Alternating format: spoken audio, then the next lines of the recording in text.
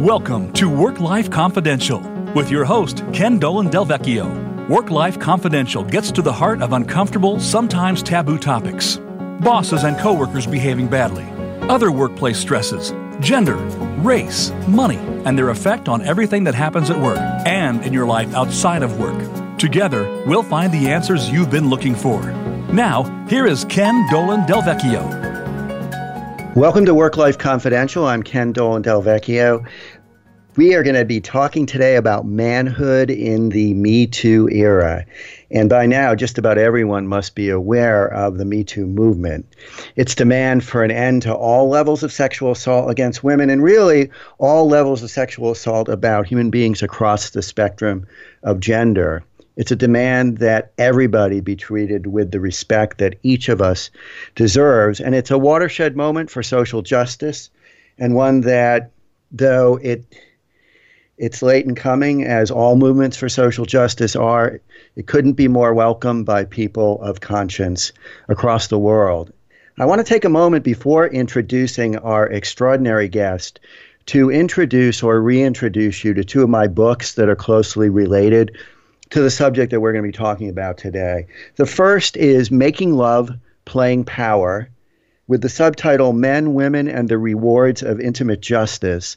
Making Love, Playing Power helps men and women who want to improve their relationships take a critical look at gender, and in particular, traditional masculinity.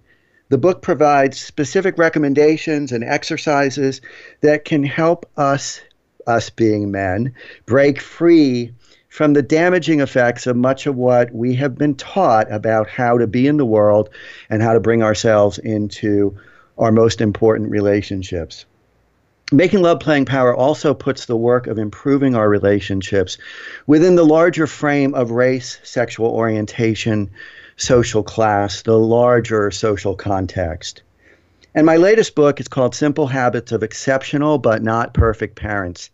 None of us are perfect. I know I'm not. Maybe you are. I'm not sure. And it extends this work of creating healthy relationships to the world of parenting and takes a very focused look at our use of power as parents and gives practical descriptions of daily habits that we can practice, habits that can help our kids develop into their full potential. Both of these, of course, are available on Amazon. So I am thrilled to have my guest with me for the hour. His name is Ted Bunch, and Ted is an educator, an activist, and a lecturer working to end all forms of violence and discrimination against women and girls. He is co-founder of A Call to Men, the organization whose work Gloria Steinem has called the basis for world peace. Ted is internationally recognized for his efforts to prevent violence against women while promoting a healthy, respectful manhood. He's the former director and co-creator of the largest program for domestic violence offenders in America. His innovative work laid the foundation for the prevention strategies that are now endorsed as best practice in engaging men to end violence against women. Ted developed and implemented model response programs for police, fire departments, medical technicians, paramedics, other first responders in dealing with domestic violence. He's an advisor to the National Football League, the National Basketball Association, the National Hockey League, Major League Soccer, and Major League Baseball. Ted was a guest presenter for the United Nations Commission on the Status of Women and a lecturer for the U.S. State Department. You can learn more about Ted and his organization at www.acalltomen.org. Also, www.liverespect.org. In particular, if you go to acalltomen.org, take a look at the blog, A Call to Men blog. And there are some entries there that are particularly revealing. One is called I Will Speak Up. It was posted on October 29th of 2017. One is Proven Strategies to Prevent Sexual Harassment in the Workplace, and that one was posted on January 17th, 2018. Ted, it is a great privilege to have you with us. Oh, thank you, Ken. I appreciate that, and good afternoon to your audience. So tell us first about A Call to Men, how it was founded, how it was envisioned, let's say, even before it was founded, what led you to it? Mm-hmm. Great. Well, A Call to Men, we've been in existence we're just celebrating our 16th year. A Call to Men educates men all over the world on healthy, respectful manhood and preventing violence against women, sexual assault and harassment, bullying, and many other social ills. Our mission is to create a world where all men and boys are loving and respectful and all women and girls are valued and safe. We really believe that as we increase and promote a healthy, respectful manhood that values women and girls, we also decrease and prevent domestic violence, sexual assault, sexual harassment, bullying, homophobia. It just can't exist when we have healthy, respectful manhood. So Tony Porter was the original visionary for A Call to Men, and thank you for mentioning our website. If people want to go to the website, one thing that they can share with other people about the work of A Call to Men, or even about the message they'll hear today, is our TED Talk. He did a TED Talk a few years back, and GQ magazine said it was one of the top TED Talks every man should see, and I agree with that. It's just it's about 11 minutes long, and it covers the issue of naming the problem as it relates to men's violence against women, and the solution. And when I say men's violence against women, I want to make clear to your audience that if we look at the rates of violence, not only in the United States but around the world, the overwhelming majority of violence against women and girls is men's violence, but the overwhelming majority of men are not violent, but we're silent about the violence other men perpetrate. And that silence is as much of the problem as the violence is. And that's where the work of A Call to Men is in the silence of the men who are not perpetrating the violence and not intentionally harming women or discriminating against women, which is the majority of us. And it's not an indictment on manhood, it's actually an invitation to men. So we started this organization because whenever we deal with anything, Ken, you know very well, as it relates to violence against women in particular, well, you look at the most recent sexual harassment. When the allegations started coming out in October, it became part of the national conversation. About 4 years ago, when there was an athlete who was seen on film being violent toward his wife, Ray Rice, right? Then it became part of the national conversation. Well, that's all intervention. Something has to happen, and then we respond to it. We go upstream to prevention where it never happens in the first place. That's where our work is in the prevention space. How do we stop it from happening in the first place? So that bridge from intervention to prevention, that bridge is men, that we have to be part of the solution. So Tony came to me it was about 20 years ago now that we actually started talking about the organization. We became a 501c3 16 years ago, but we worked together about 4 or 5 years before that, developing this analysis and this concept. And it was really born out of the battered women's movement, actually, believe it or not. He and I both worked in batterers programs, meaning domestic violence offenders. I ran the largest program in the country here in New York City for then an organization called Victim Services.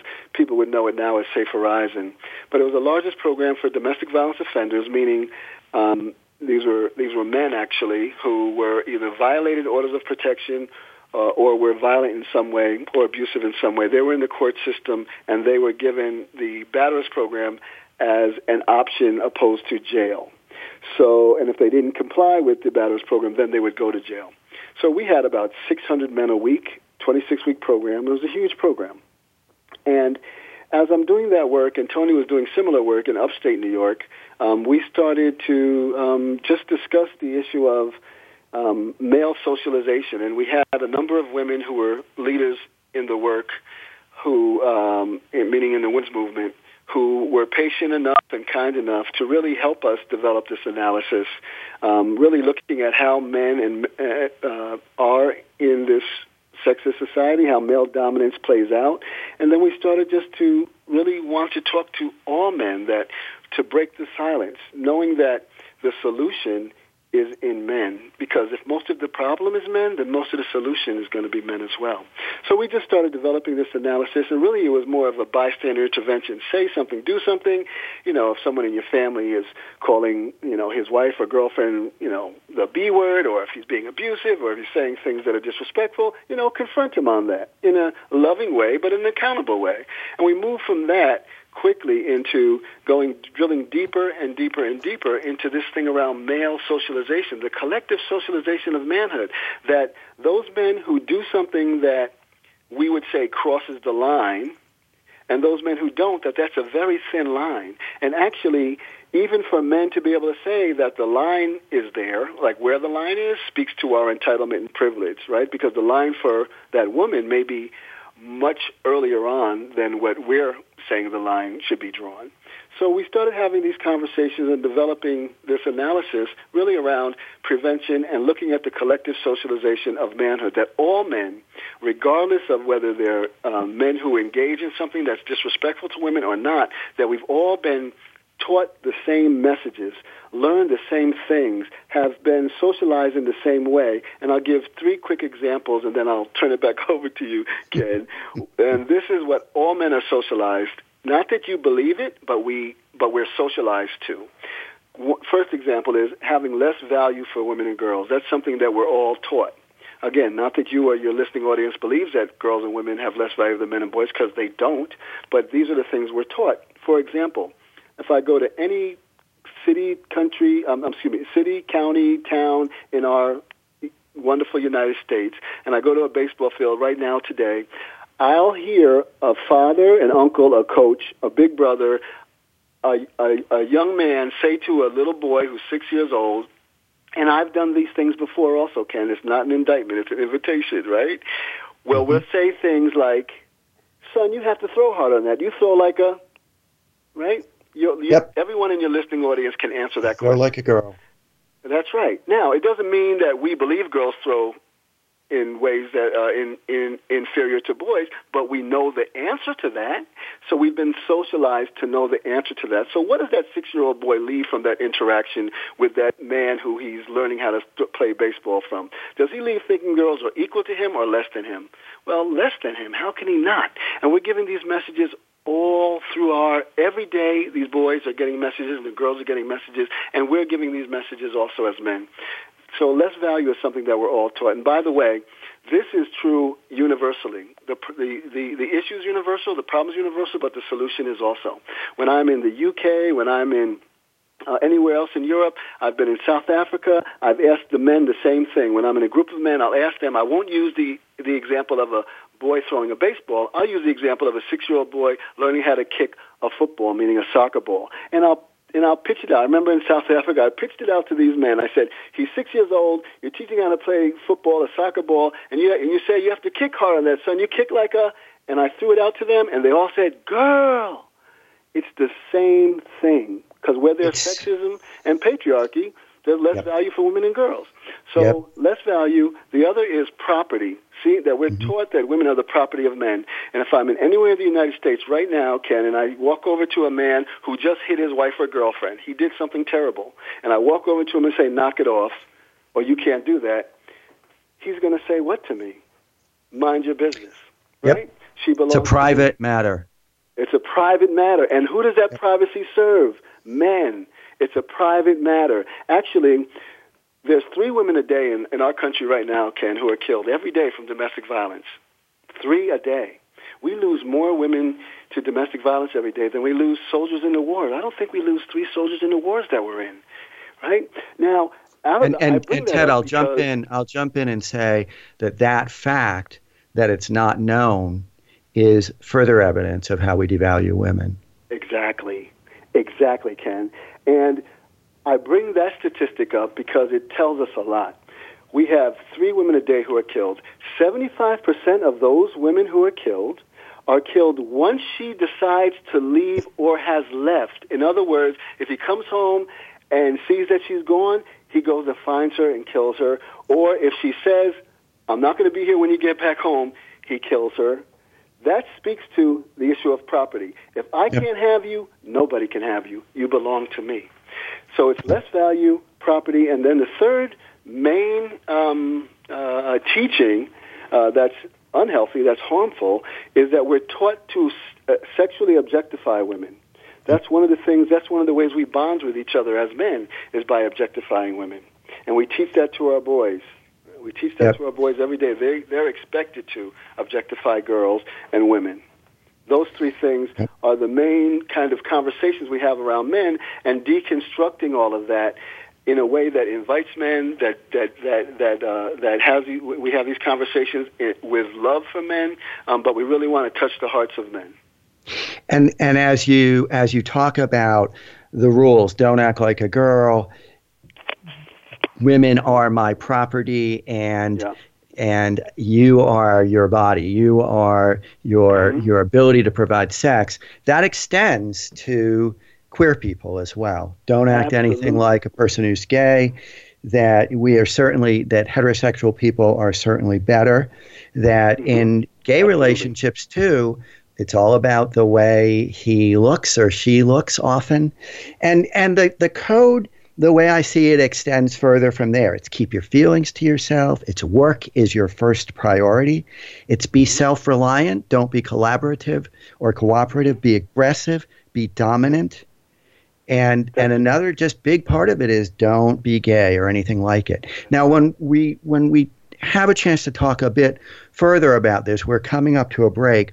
One of the things I want us to explore, and I appreciate very much that you're saying that it's with love, but I'll bet you that there are men who are listening to this and they're saying, okay, this is just another male bashing conversation. Just another male bashing conversation. And I want us to be able to talk about two things. And you're laying the groundwork very nicely. One is that this is an invitation. This is not an attack. And two is that we do, in fact, practice these rules and our abuse of power across a continuum from which, if we're very honest with ourselves, none of us are completely apart. That's right. Yep. And so Agreed. as we're gonna take a quick break, and then we'll come back and talk more about this.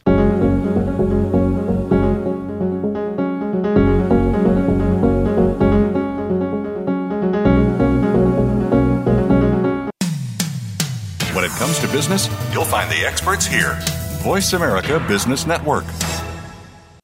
Maybe you're putting together an event and need a keynote speaker who makes it comfortable to talk about the most challenging subjects: mental health, race, gender, and workplace violence among them. A speaker who can give detailed how-to guidance based on decades of experience as a corporate executive, human resources professional, and psychotherapist. Or maybe you find yourself getting ready for an important presentation, meeting, or conversation and wish you had an expert advisor to help you prepare. A professional who will help you script what you'll say and plan for what comes next.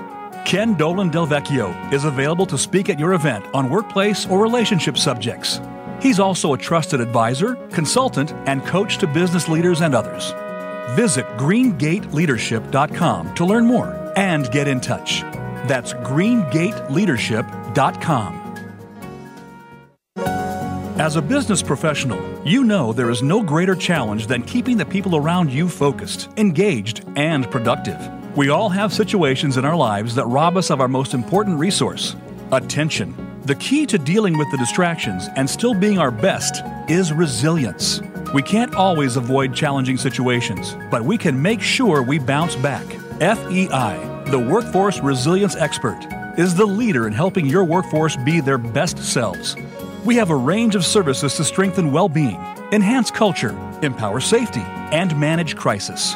From the most personal problems to crises on a global scale, our experience can help you meet any challenge. If you're working to keep your workforce focused, engaged, and productive, contact FEI Workforce Resilience at 1-800-987-1948 or visit FEInet.com. FEI, the Workforce Resilience Experts. Become our friend on Facebook. Post your thoughts about our shows and network on our timeline. Visit Facebook.com/Voice America.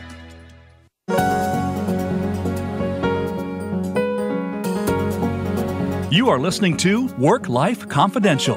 It's time to hear your voice. Call into our program today at 1-866-472-5790. That's 1-866-472-5790. You may also send an email to Ken at greengateleadership.com. Now, back to Work Life Confidential. Here again is Ken Dolan Del Vecchio. Welcome back. We're talking with Ted Bunch, who is co-founder of A Call to Men, www.acalltomen.org. And we're just talking about some of the rules that boys and men are subject to as we're growing up. Things like don't throw like a girl and keep your feelings to yourself, those sorts of things. And what we want to talk about is the fact that none of us are, as Ted was saying, none of us are bad people. We're well-intended, really, for the most part. So how do we look at this? How do we look at ourselves and not say, that's not me, or this is all about bashing men, or there's us good men over here, and there's those really violent, abusive men over there. So I'm going to throw all that to Ted and ask you to comment. Sure, happy to. Well, first of all, this is never about male bashing in any way. This is really about believing that men can make a difference, and that it's really that there's been some things that we've learned around manhood. Listen, I don't want to not be a man. I enjoy being a man. I enjoy being a father. So I'm not trying to change that, but I am trying to, look at some of the things that we do as men that we've just are on remote control with. We just go through our lives, and as you say, for the most part, we're really good men doing the right thing, and we're doing the right thing in our world. And what we want to do is extend our concern for women and girls all around us, for those who don't conform to gender at all around us. This is really important. And you had mentioned it earlier, the issue of homophobia as well. These are all things that we need to challenge, and I know that you do quite a bit of that in both of the books that you've written. You've covered some of this very well. So when we look at inviting men to the conversation, that's really what we want to do. We want to invite men and say, look, we've all, myself included, I'm continuing to learn what it is to be a man. I'm continuing to understand what my male privilege is, and that's one thing that I think men sometimes get a little bit tight around, that this is some way challenging who we are as men. But we do have male privilege. We do have entitlements and privileges, and we pass them down from one generation to the next generation. And we do things on remote control with the best of intentions. So I'm a good guy doing the right thing, but I also, just like the example I gave around the boy being told that he feels like a girl, we're trying to teach that boy to be more aggressive, maybe with the ball, to throw harder, but we're doing it at the expense of girls. And we often do that. We often motivate each other and inspire each other even at the expense of women and girls. And I'll just give you a quick example of that. I've been doing this work for well over 20 years, and about 10 years ago, I'm going out to do the work of A Call to Men, which is really anti-sexism work. Right? And all of us as men, we're raised in a society that is sexist, right? So it's kind of embedded in our socialization, not in our DNA, but in our socialization. I want to give you an example of how well-meaning I was at this time, but how sexist it was also. I'm going to the airport to do a presentation around the work of A Call to Men, ending violence against women, ending violence and discrimination against women and girls. And we would always have a ritual, my son and I. He's 21 now. He was about 11 then. He would always be the last one to walk me out to the car and give me a hug and kiss. He's my oldest son. I have 4 children. He's the oldest. We have a daughter who's older than him, but he's the oldest son, and he would always walk me out. So I'd kiss everybody goodbye, and then he would walk me out to the car. He'd pull my laptop bag behind him, and it was a very proud moment for both of us. It was our time together, our bonding moment, like many fathers and sons. Dad's leaving the house, and I leaned down to my son, and I said to him what so many fathers say to their boys when they leave the house. I said to him at 11 years old, right, Take care of things around here. You got it, son? I got it, Dad. Be the man of the house. All of those wonderful things. Yeah. Now, that's great. I'm teaching him to be a protector. I'm teaching him responsibility, to be a leader, to be accountable. I'm teaching him all these wonderful things. And it occurred to me, wait a minute. What am I really saying to my son? I'm teaching him all these things at the expense of his mother, because I'm also saying, you're the man of the house because she needs one. You got it because she doesn't. Take care of things around here because she needs you to. I didn't lean down to my daughter and say that. And even though she was older. So I give that as an example that with the best of intentions and the wonderful, I'm a great dad. I really am.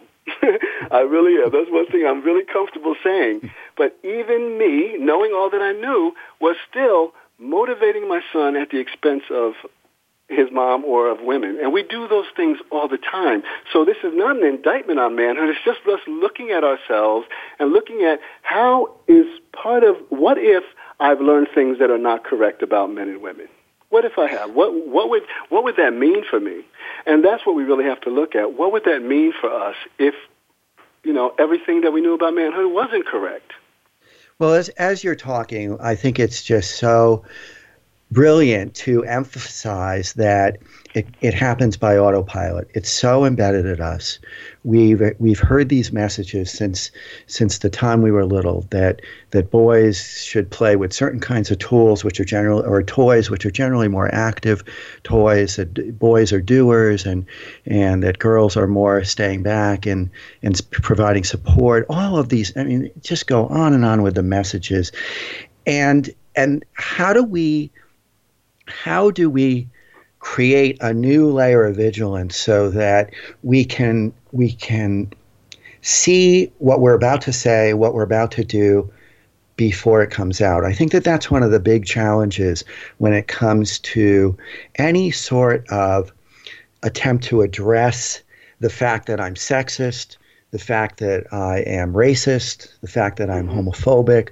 All of those things is to first to admit it and get past the denial, the guilt, the exceptionalizing it's not me, the minimizing I only do it a little bit, and to say, look, this is something that I've been brought into, and if I can pay attention to it and I can catch myself, I'm going to be on a path to a fuller kind of adulthood. That's the way I think about it. And one of the things that I think is so very difficult is that if a man hears another man disparaging a woman or objectifying a woman, he is generally going to feel, as you mentioned in the beginning, so compelled to either corroborate or to be silent.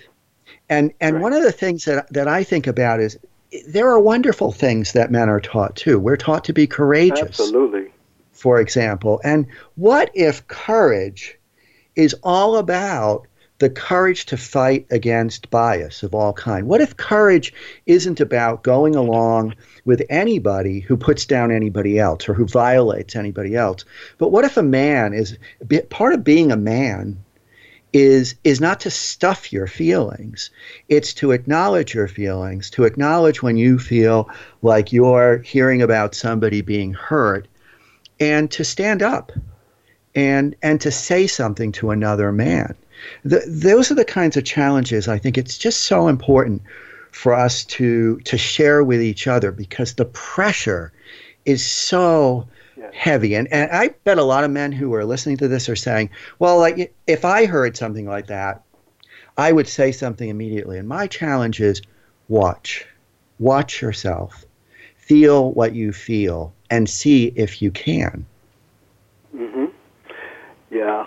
I mean, you bring up so many really good points here. And I think that when we talk about principles of healthy, respectful manhood, right, that includes embracing us and expressing a full range of emotions, right? Mm-hmm. Because what we wind up expressing as men, the only emotion we're really allowed to express with each other is anger. And anger is really a secondary emotion. You know, we're feeling sadness and pain and hurt most of the time, but we never get to express that because when we were that 4-year-old boy expressing it, everyone told us to man up, suck it up. You don't feel that way. Only girls feel that way. You're not, you know, you got to toughen up.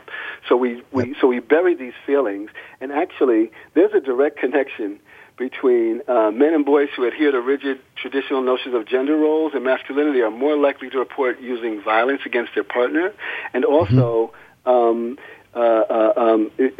it's also linked to poor health. So, you know, we're living as men on average dying from stress-related illnesses about 6 years earlier than women because this emotional stress that never gets, these emotional stresses that never get expressed, we bury, and it actually builds itself into a physical manifestation of stress later on, and it's killing us.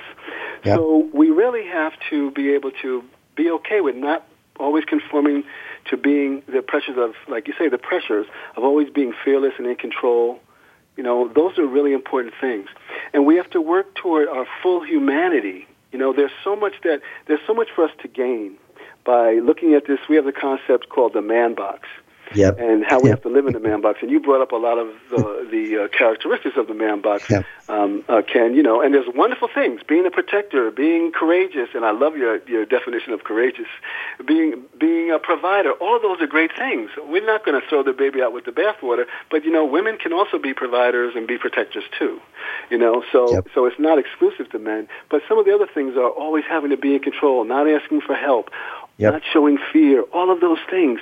And so women are much closer to what we at A Call to Men would say the full range of humanity, being able to express your feelings, being able to be vulnerable, all of those things. We want to get there too because we're missing out on a lot.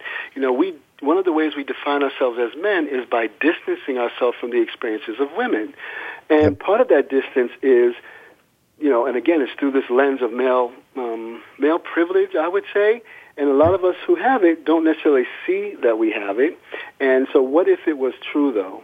And when we look at things that are happening toward women, right, and being involved with things becoming better for women, a lot of us think that if we're doing something for women, then that's somehow against men, and that's just not true. You know, it's just not true. And even Ted, for me, it's important to if I may jump in, it's important to talk about. And people who have been with me through these past several weeks have probably heard me mention this at least once before, to talk about power, and that we live in a world where power is domination for the most part. And if we think about power as domination, then the only way to understand it is what you said, is that if somebody is gaining power, I must be losing it. Right. Instead of power as responsibility for shared health, for shared success. In a power with world, if somebody else is gaining power, we're all gaining power. We're all gaining good things. There's an abundance of power. There's not a fixed amount of power. So but it's so hard to move from that way of thinking about domination. Like power is domination. Yeah. I'm sorry I jumped in. Right. No, you're absolutely right. And that's really what we have to, you know, that we're not, it's just not us giving up things as men. It's really about what we can gain. And there's so much that we can gain because what happens is we can really become our authentic selves, that I can really share all of who I am with you, and I can be vulnerable, and it's not a sign of weakness. So when we look at talking to men about these things, it's really around loving and supporting them through it. This is not against men in any way. It's really about that, you know, this is us, me just being a good man is not enough. Like, we all need to get more involved. So even with the Me Too movement that's happening this time in our society, which is extremely, I think, exciting to me, because it's long overdue that all men are looking at how we impact the world in a different way since October, you know, especially in the workplace. And I have to say that I don't think that there's any man who hasn't either done something or said something that has crossed the line, I'm using that term again, as it relates to sexual harassment or devaluing women, or witnessed another man doing something or saying something and did nothing about it, including myself. There were times, I remember before I did this work, Well, I'd be at the workplace and hear a sexist joke and didn't say anything about it. We've all done things like that. So so none of us are free from it, and the conditions of today really force us to take a look at ourselves, which is a really good thing because we can all benefit from it. If I could just share a quick story about why it's important that we're all involved. Do I have time to do that, Ken? You've got about 2 minutes before the break. Okay. And we can keep going with it after that if we need to. Okay, great. All right. So my daughter's 28 now. She graduated the University of Virginia about 6 years ago.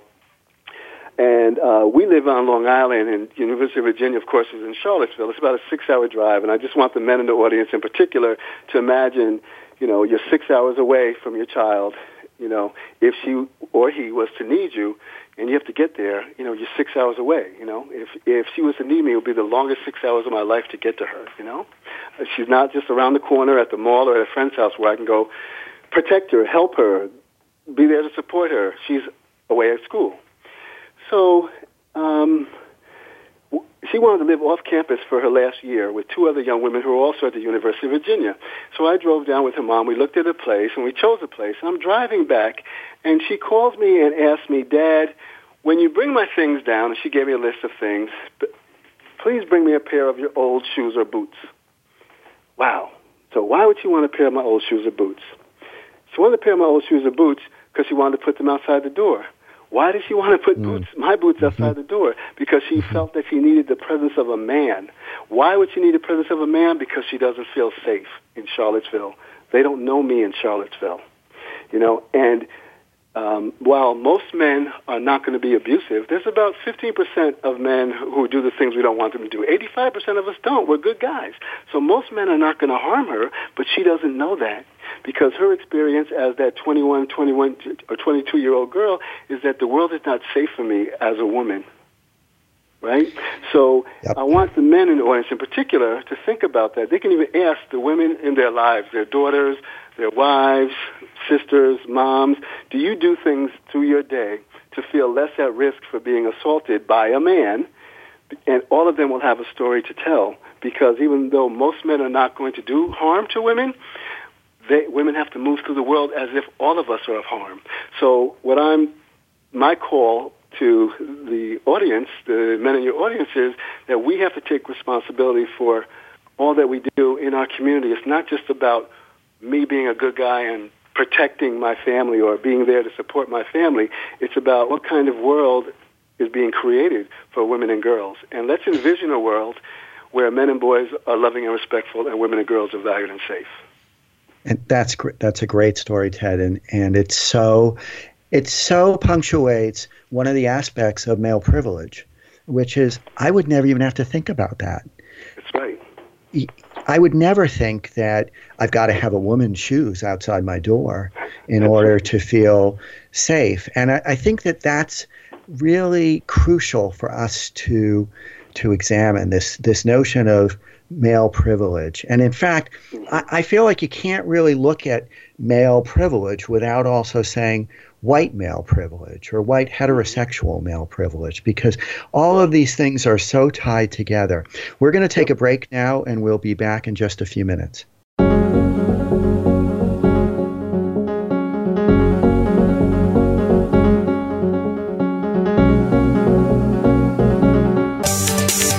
From the boardroom to you, Voice America Business Network. As a business professional, you know there is no greater challenge than keeping the people around you focused, engaged, and productive. We all have situations in our lives that rob us of our most important resource, attention. The key to dealing with the distractions and still being our best is resilience.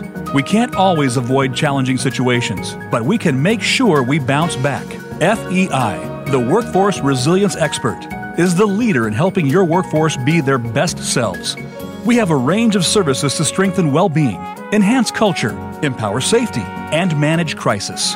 From the most personal problems to crises on a global scale, our experience can help you meet any challenge. If you're working to keep your workforce focused, engaged, and productive, contact FEI Workforce Resilience at 1-800 877-987-1948 or visit feinet.com. FEI, the Workforce Resilience Experts. Maybe you're putting together an event and need a keynote speaker who makes it comfortable to talk about the most challenging subjects: mental health, race, gender, and workplace violence among them. A speaker who can give detailed how-to guidance based on decades of experience as a corporate executive, human resources professional, and psychotherapist. Or maybe you find yourself getting ready for an important presentation, meeting, or conversation and wish you had an expert advisor to help you prepare. A professional who will help you script what you'll say and plan for what comes next. Ken Dolan Del Vecchio is available to speak at your event on workplace or relationship subjects. He's also a trusted advisor, consultant, and coach to business leaders and others. Visit greengate.leadership.com to learn more and get in touch. That's greengate.leadership.com. Think you've seen everything there is to see in online television? Let us surprise you. Visit voiceamerica.tv today for sports, health, business, and more on demand 24/7.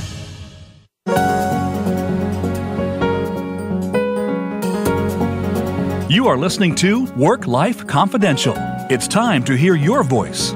Call into our program today at 1-866-472-5790. That's 1-866-472-5790. You may also send an email to Ken at greengate.leadership.com.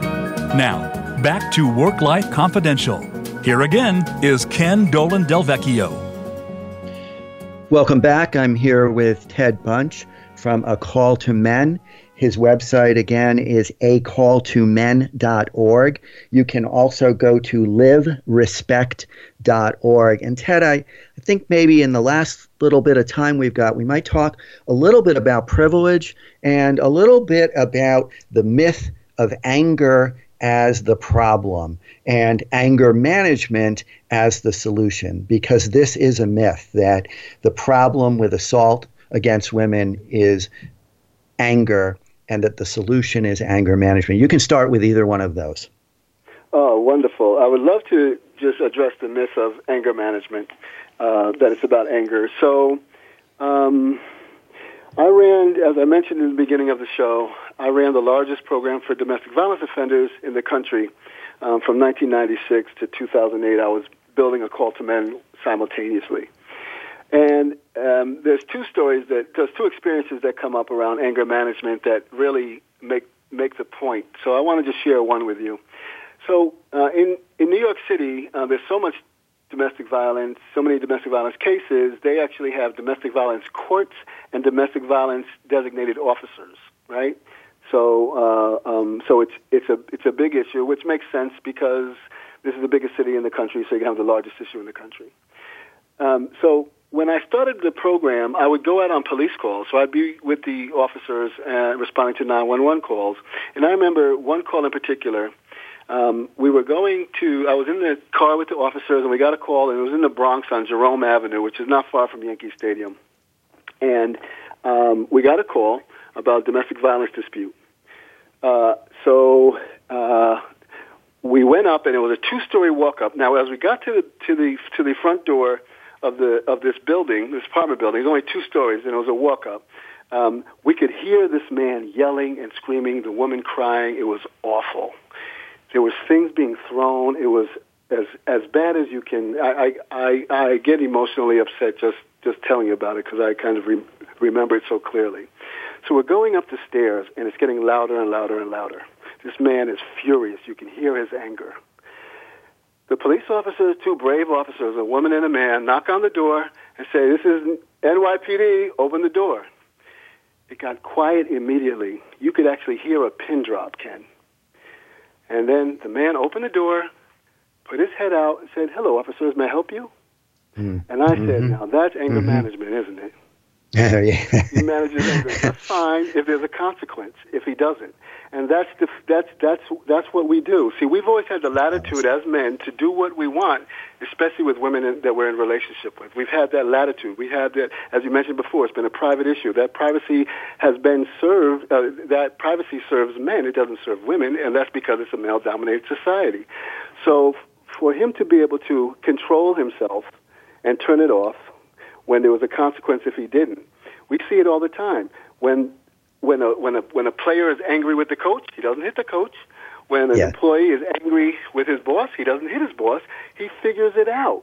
He acts respectfully because he knows how to act respectfully. But as men, we've always had the latitude to do what we want in our home because society has allowed that. Our culture has allowed that. Even religion has allowed that.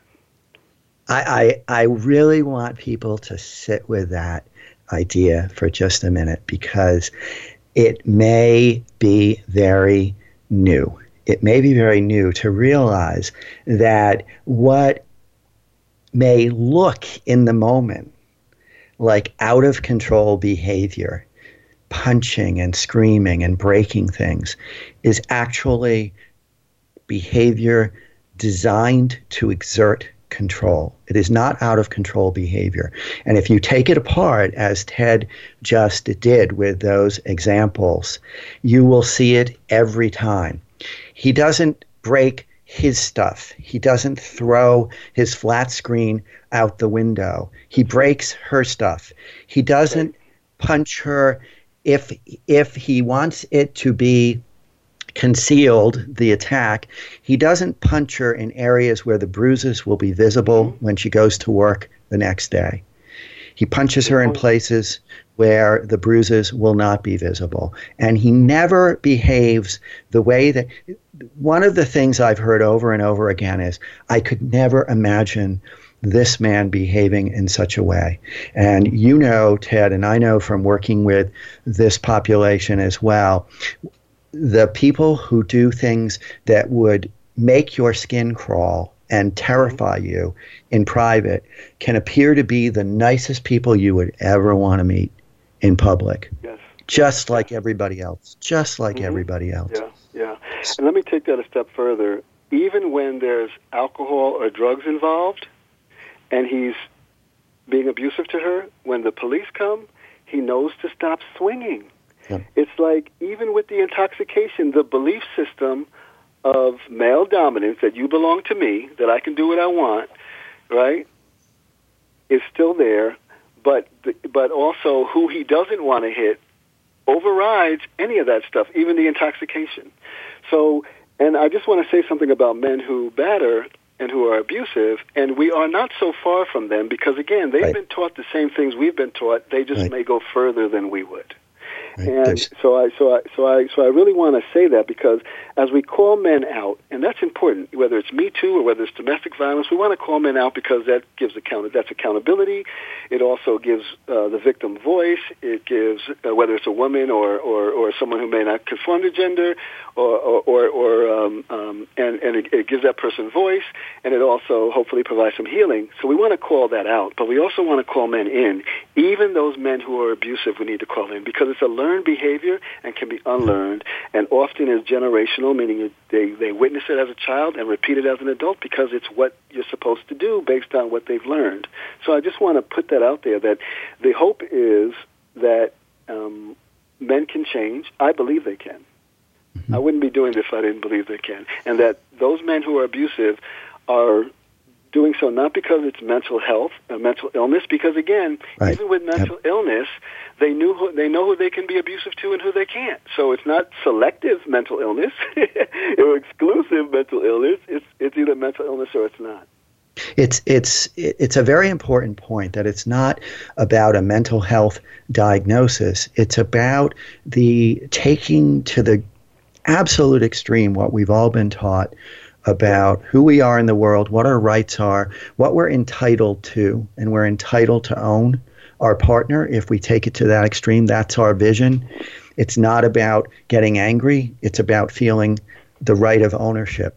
And that's crucial. And I want to also echo what you said. There is no them. There's only us. And I've done things on this continuum as well. I've been silent for the jokes.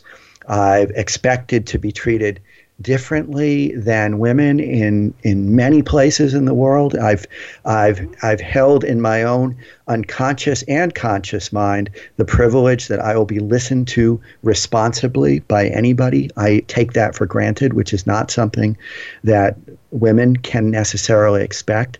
And there's a whole host of other ways, but we need all of us men to look at this, and because it's even beyond intimate partner violence and sexual assault. It's war. It's an assault on the environment. It's the idea of dominion, of ownership, rather than communion, participation with. Yeah. It's all of that. So this is as big as civilization and history. And so in just a couple minutes, Ted, what are some recommendations that you'd like people to take away, or some thoughts that you'd like people listening to this conversation to take away? You. Well, first of all, I want to just mention one thing you had said in the earlier segment. You had mentioned around privilege and male privilege and white privilege and able-bodied. There's all kinds of privileges that exist. And one of the things, I happen to be an African-American man, and one of the things that excites me about this work is that it gives myself and white men and other men common ground, right? Because I'm not saying this is just about you, this is about us.